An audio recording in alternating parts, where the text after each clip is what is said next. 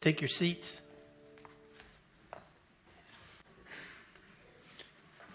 Kids, it's time for children's worship. See Miss Gage over there ready to take you out. You can head out.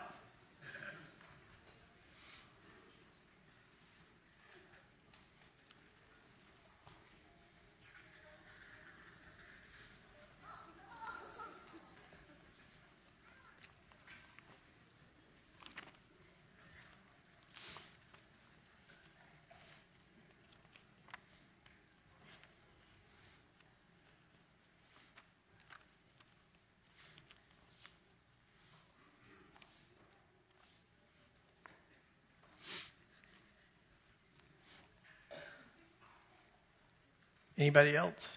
Got any more? So we're looking, as Kevin mentioned, at the parables of Jesus. We're up to Matthew 18, verses 21 through 35. That text is in the bulletin and also up on the screens behind me.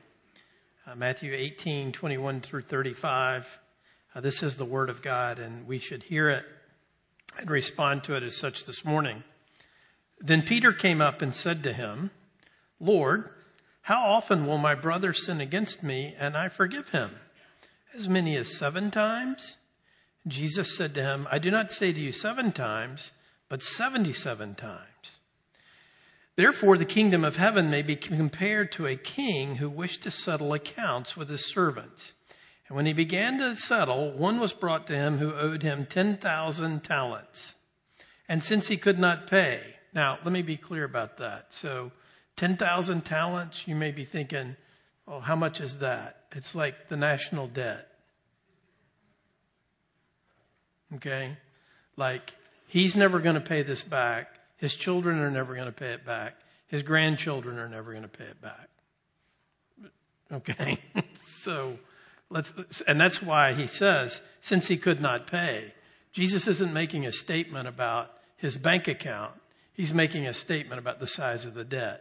And everybody that hears this knows 10,000 talents, forget it, And, we should have sent him to Financial Peace University or something like that, I guess, so that he would have, whatever Christians do about that, so that he wouldn't have gotten in so much debt in the first place. But anyway, just so you know, impossible debt. Impossible, right?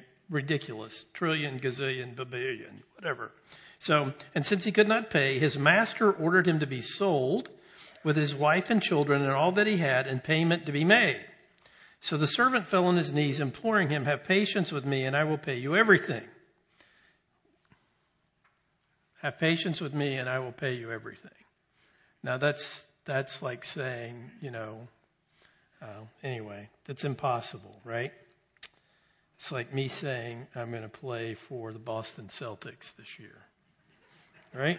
And out of pity for him, the master of that servant released him and forgave him the debt. But when the same servant went out, he found one of his fellow servants who owed him 100 denarii, not very much. And seizing him, he began to choke him, saying, pay what you owe. So his fellow servant fell down and pleaded with him, have patience with me and I will pay you.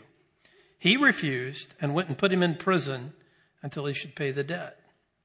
When his fellow servants saw what had taken place, they were greatly distressed, and they went and reported to their master all that had taken place.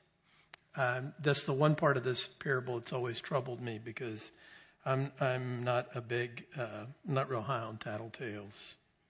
But I guess this worked out since, here we are reading it in church. So then his master summoned him and said to him, you wicked servant, I forgave you all that debt because you pleaded with me. And should not you have had mercy on your fellow servant as I had mercy on you? And in anger, his master delivered him to the jailers until he should pay all his debt. So also my heavenly Father will do to every one of you if you do not forgive your brother from your heart. So this is such a great text and so great in many ways. I'm sure that Peter wished by the end of this parable he'd never asked the question, right? Because what starts out with, let me show you how righteous I am. I'm willing to forgive my brother 7 times. And Jesus ends the parable by saying, if you don't get better at this forgiveness thing, you might go to hell. Whoops. How did we get here? Right? So, yikes, this is pretty incredible. So the thing that I know after preaching on forgiveness for 31 years, whenever we come to it, everybody turns into Peter. And what I mean by that is they come and say to me, well, I know forgiveness is good and all, but given my situation, how much should we limit it? Or I'm willing to forgive this, but not this. So let's, tell me how I can manage this, how I can put this in a neat little box and so that it'll all work out together. And I can feel really good about myself that I forgave somebody, 100 denarii debt or attempted to do it or whatever.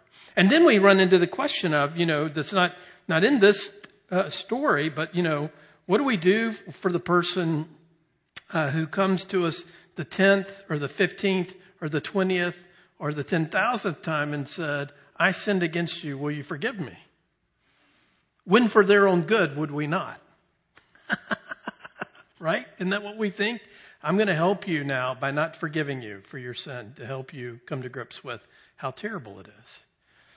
Now, I'm here to tell you this morning, before we get too far into this, that there's a difference between forgiveness and reconciliation, right? Those things are different. And forgiveness is going to look different in many different cases. But the fact is, what Jesus gets at here is the reality of our hearts is that we will seek any number of ways to limit His call to us to be quick and willing to forgive from the heart any brother or sister who asks for it. Period. Okay? So as we look at this today, we're going to have to spend some time unpacking this and getting in the context, because the context is going to help us understand it. But here's the thing that I know about this, and this is what makes forgiveness so challenging is, forgiveness doesn't happen in a vacuum. It happens in a mess.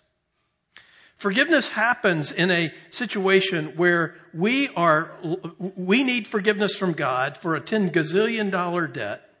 And we are constantly sinning against and being sinned against 100 denarii debts by people all the time. All the time. There will never be a time in your life while you are breathing air. Let me say this again. There will never be a time while you and I are breathing air that we will not need forgiveness and we will not need to forgive somebody. If you're a human being and you live in this world, that's the nature of life. That's where we live. And it is messy and hard and challenging, right? About a year ago, I was with my dad, and his last remaining sibling, out of 11 of them, his last remaining sibling died, my Aunt Pearl, and we went to her funeral, right? And so this was a really poignant time for my brother and I to spend this time with our dad and with our extended family. And, I think Dad knew he was dying. I think he knew that he didn't have a lot of time left, which he didn't. And so we were, kind of going around and seeing things and doing things. And so when we got to where the funeral, the little area where the funeral was going to be, we stopped by my aunt's house just to see who was there. Now, which is always funny to me, because in our family, when somebody dies, you go to their house. We tend to think, well, we're not going to do that. Well, that's where everybody gathered. All my family was there at her house. And in the room there, when we got there, was my cousin, one of my cousins, Dolly June. Now, Dolly June is a little bit older than me, a great woman. In 1970, her dad, who was married to my mom's youngest sister, murdered his wife and 2 of his children and severely wounded her. She's a survivor. She still has the scars. You can see them when she wears a short sleeve shirt of where she put her arms up to stop the bullets from hitting her. Terrible. So for years, one of the things that was a big part of our life as a family was the struggle that we had to forgive my uncle for doing that. And ultimately, my dad and some of his brothers went to a parole hearing for my uncle and saw what a shriveled up little man he had become. And this was somebody that they'd known their whole lives. They went to school together. They knew him their whole life. That enabled them to come to grips with some way to be able to forgive him. We're sitting there in the room. We've greeted everyone, and we're there, and I'm like, we made it. We got him in here, and then I look at my dad, and he gets the look on his face that I recognize as, strap yourself in, because he is about to launch into something here, and God only knows literally where we're going to end up with what he's about to say. So he looks at my cousin Dolly June and he says, I really need you to forgive me. And I'm like, okay, where are we going with this? And he says, about 6 or 7 years before your mom died, she came to me to ask my advice about whether she should leave your dad or not. And I said, well, yeah, I think you should. And then she told me that she had just found out she was pregnant. And I backed off telling her that because she was pregnant, because I didn't know how she would make it with you kids if she was divorced from your dad. I should have never told her that. So my cousin Dolly June's a very sweet, gracious woman, and said, Uncle Milton, you don't have to worry about that. I forgive you and I love you. And, we went from there. At that point, I looked at my brother and I said, well, I need some lunch. It's just 10:30, but, I think it would probably do us some good to get Dad out of here and go get something to eat. Don't you think that would be a good idea? So, and what that told me is, how sin just reverberates and requires forgiveness in so many different ways. And so it's just such a mess. And it's unmanageable. And outside of Jesus Christ entering into our mess and bearing our $10 gazillion debt, we have no hope of what to do and how to do it with the mess that our world is. So, Becky, go ahead and put my notes up there. So, the context of this parable is so important, right? So, in verses 1 through 6, before we even get to the parable, Jesus is asked, who is greatest in the kingdom of heaven? The disciples are like, we feel pretty good about ourselves. Things are going pretty well. And so who's greatest? Which one of us, is going to be Secretary of State in the kingdom? Which one of us is going to be Secretary of the Treasury? Which one of us, that's what they're like carving up the pie of what's coming their way, of what they think is coming their way. And so which one of us is going to be the greatest? So Jesus says, I'll show you who's going to be the greatest. And there's a crowd around there. And so he takes a child and he brings a little child, I imagine a first grader, missing a few teeth, squirmy right there. And he says, well, unless you become like one of these, you're hopeless. Wow. Okay. That's alarming. And then in verses 7 to 9, he says, don't cause one of these little ones to sin. And if you feel like the temptation to sin, you need to take drastic measures to keep from sinning. And then in verses 10 through 14, he tells that great story about the shepherd who has the 100 sheep, one gets lost. He leaves the 99 to go get the one that's lost, and he brings him back. And then in verses 15 through 20, he tells how to retrieve the wandering brother or sister. If your brother sins against you, and you go to him and tell him his fault, and he acknowledges his fault, you tell no one else and you forgive him. If he won't acknowledge his fault, you take a witness and you confront him. And if he agrees, the matter ends there. And if he won't do that, then you take it to the church. Now, isn't it ironic that he talks about these kind of church discipline and ways to deal with conflict verses right after he talks about retrieving the sheep that's lost? And then in verse 21, Peter hears this, right?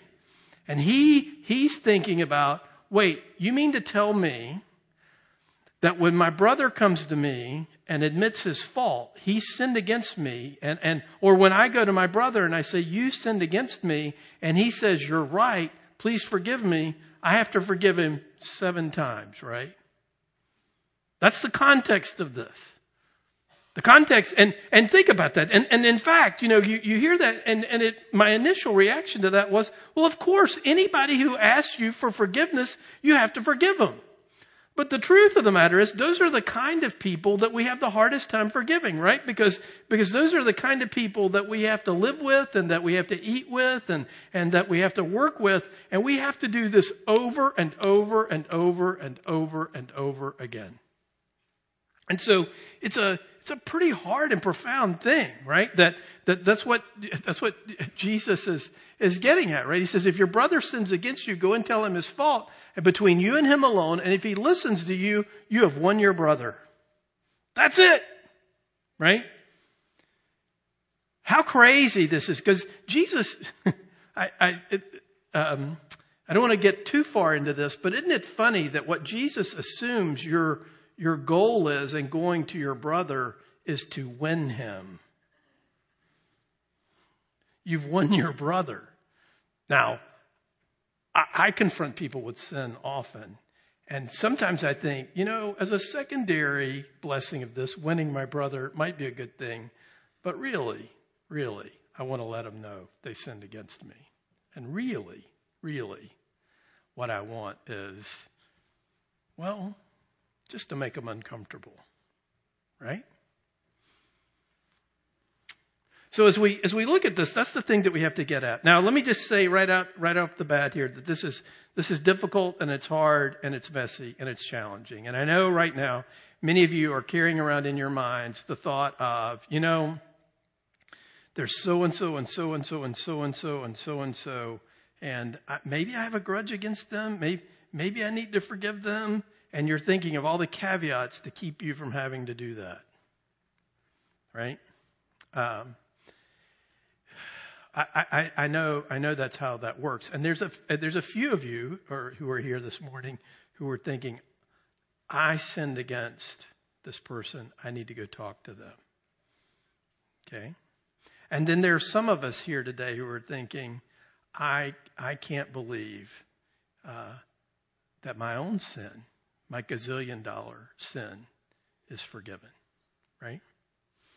Well, all 3 of those, to one degree or another, are addressed in this parable.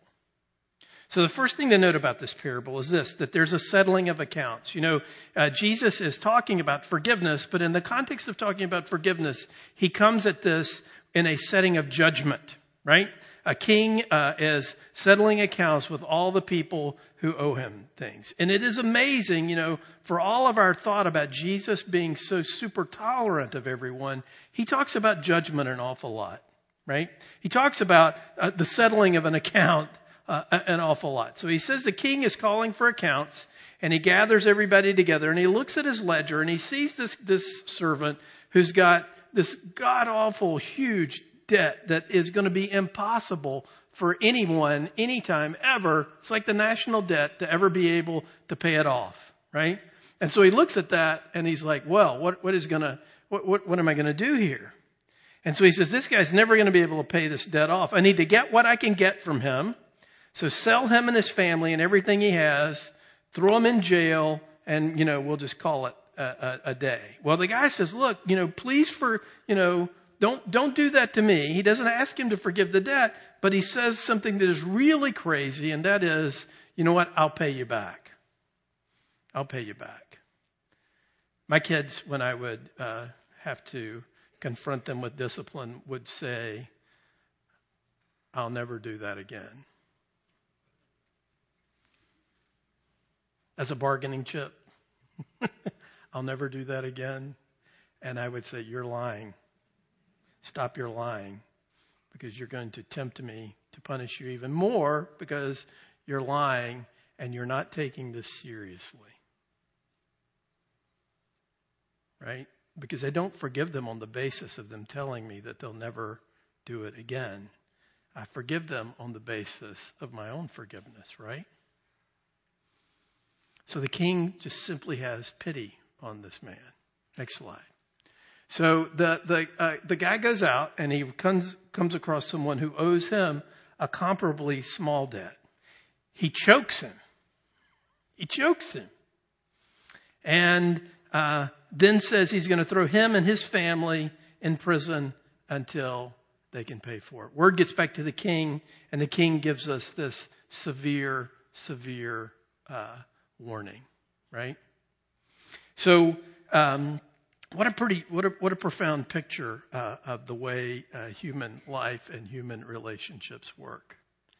So the fact of the matter is, the context of all of our relationships exist in this place where we must forgive one another, and we must be willing to forgive one another, and we must be in a situation where we can receive the forgiveness that God has for us, right? So this is the context of all of our relationships. This is the way we work. And so how do we get at this? How can I begin to be a person that has some sense of forgiveness in my own life? Well, the first place you have to start is your own self-view. You see, what Jesus is saying here to us and to Peter and to those of us who think, I'm pretty good at this forgiveness thing, but I'm going to put some limits around it.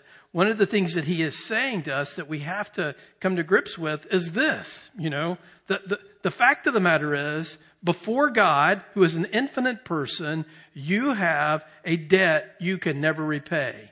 You have a debt you could never come close to repaying. And in fact, your belief that you might possibly be able to pay some of it back or any of it back is offensive.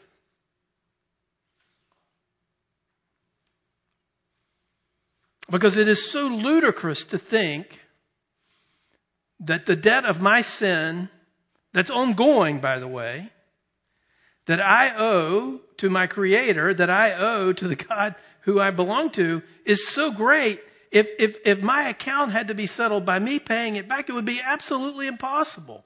And so I have to carry around with my thought and my understanding every day that the debt is canceled. But what you have to see about this is, unlike what's in the parable, the debt's not canceled. It's not just that the king wipes the debt away. The king pays the debt. He pays the debt for you.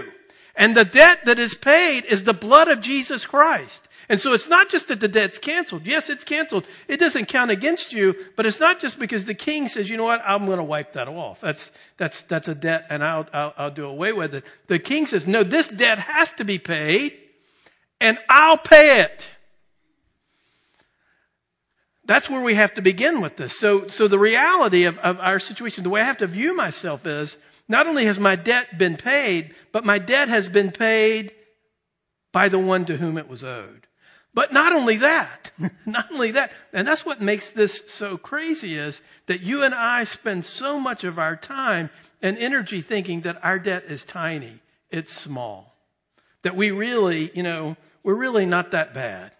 And that really we have this debt, and yes, we know it's a big debt, but you know what? We can work our way out of this.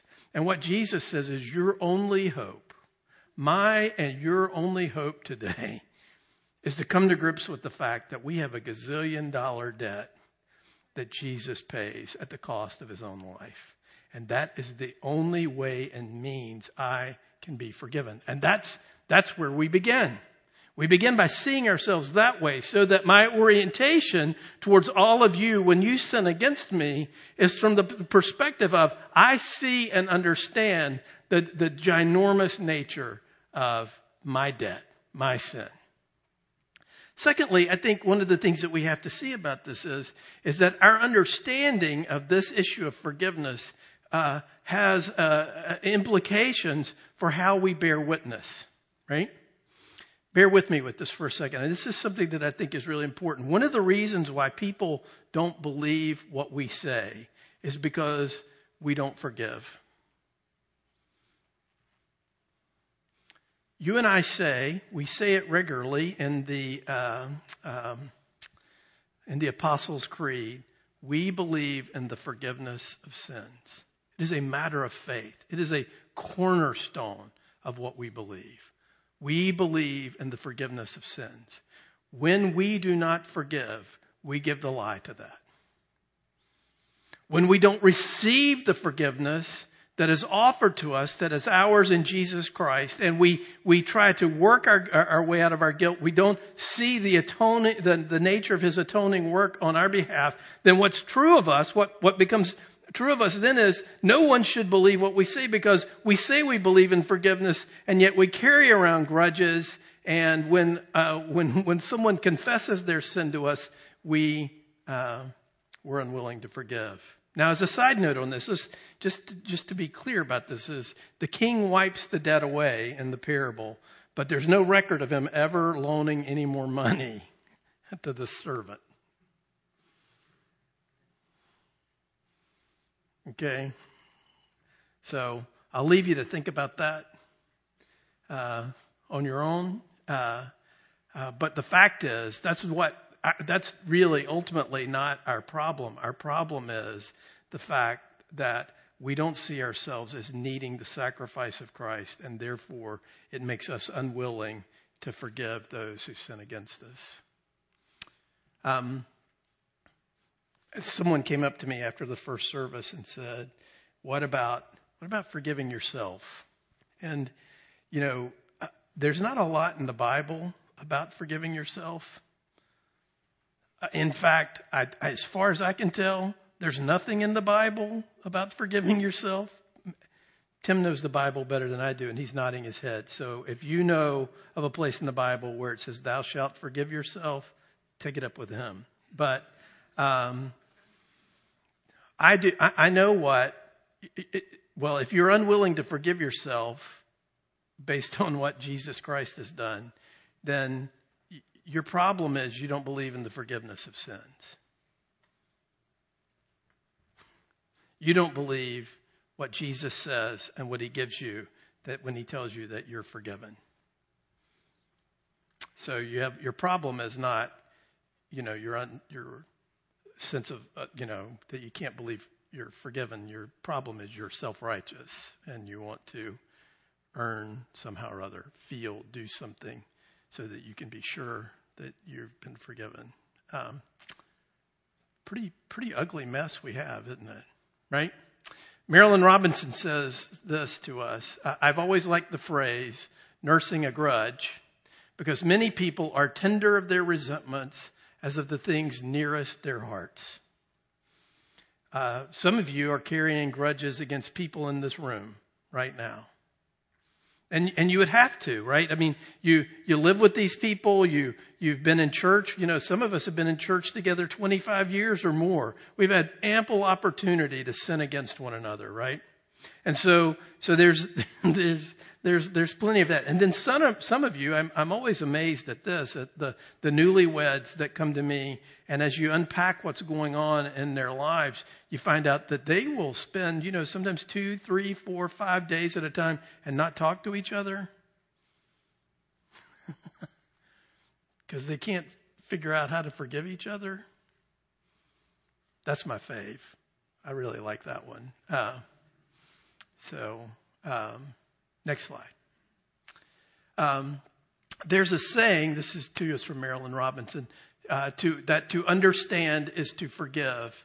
But that is an error, so Papa used to say. You must forgive in order to understand. Until you forgive, you defend yourself against the possibility of understanding. If you forgive, he would say, you may indeed still not understand, but you will be ready to understand, and that is the posture of grace. And that's what I want to leave you with this morning is, do you have a posture of grace towards the person who sins against you and confesses their sin? Can you do that? Can you look at them and see them as the 100 denarii sinner and yourself as the gazillion dollar sinner, and that as a result of this, you give them the benefit of the doubt and you are willing to extend to them not the same grace that's been extended to you because you couldn't do that, but to pass on to them the fact that I forgive you because I've been forgiven.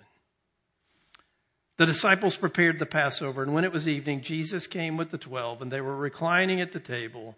And as they were eating, he took bread, and after blessing it, he broke it and gave it to them and said, "Take, this is my body." And he took a cup, and when he had given thanks, he gave it to them, and they all drank of it. And he said to them, "This is my blood of the covenant, which is poured out for many. Truly I say to you, I will not drink again of the fruit of the vine until that day when I drink it new in the kingdom of God." Let's use this prayer of confession to confess our sins this morning. If you forgive others their trespasses, your heavenly Father will also forgive you. But if you do not forgive others their trespasses, neither will your Father forgive your trespasses.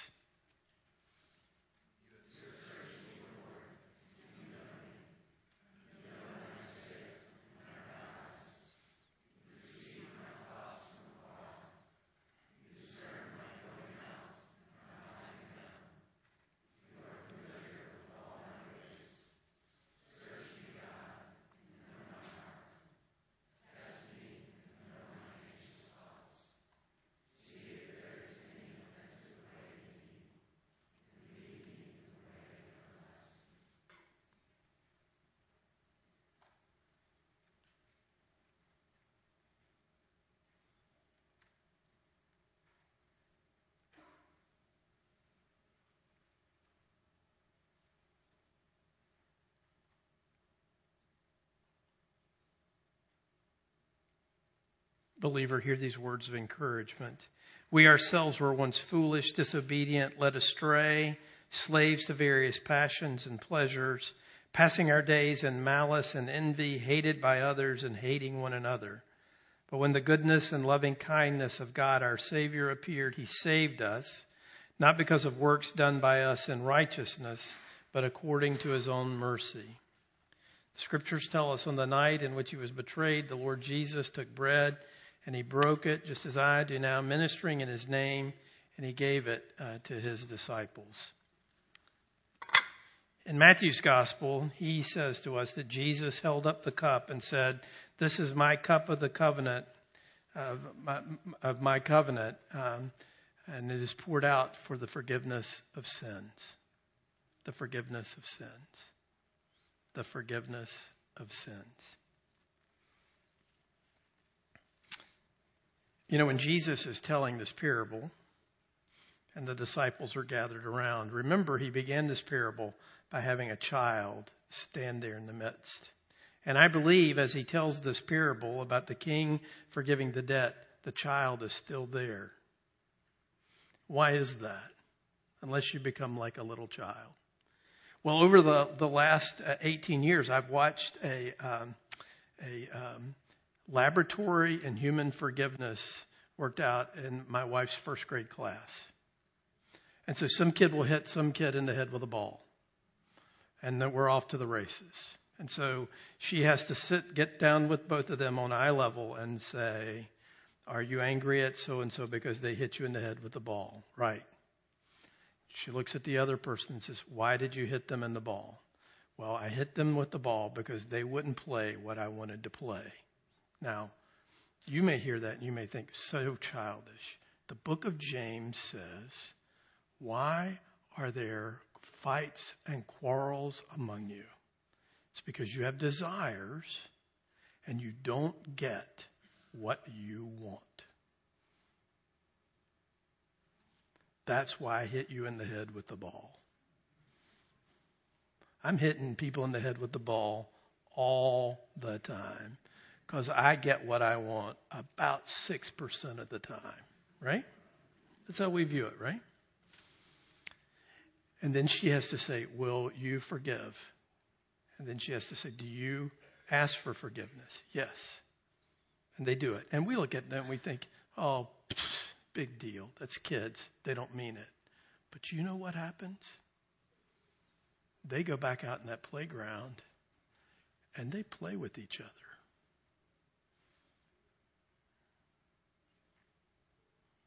Perhaps when Jesus stood that little child there in the midst of them, and he said, unless you become like this child, that's part of what he was getting at, right? Do you believe in the forgiveness of sins? Do you believe in the forgiveness of your sins? Jesus gives you this bread and this cup to give you tangible evidence that your sin is forgiven. And he enables you and encourages you and energizes you now as a result of that to extend that forgiveness to your brothers and sisters. Do you want to look like God? Do you want to look like him? Do you want to be like him? What do we say and what do we know about the nature of Jesus, the Father, the Spirit? That by virtue of the atoning work of Jesus Christ, we have forgiveness of sins. He forgives us. If you've come to that place in your spiritual life that you have no other hope for the forgiveness of your sins except the finished work of Jesus Christ for you, you proclaim that to a body of believers somewhere, then he says to you again today, his blood of the covenant has been poured out for the forgiveness of your sins. As the elders and deacons come down front to assist me today, let me remind you that the outer ring is wine, the inner rings are grape juice. All the bread is bread that is gluten-free.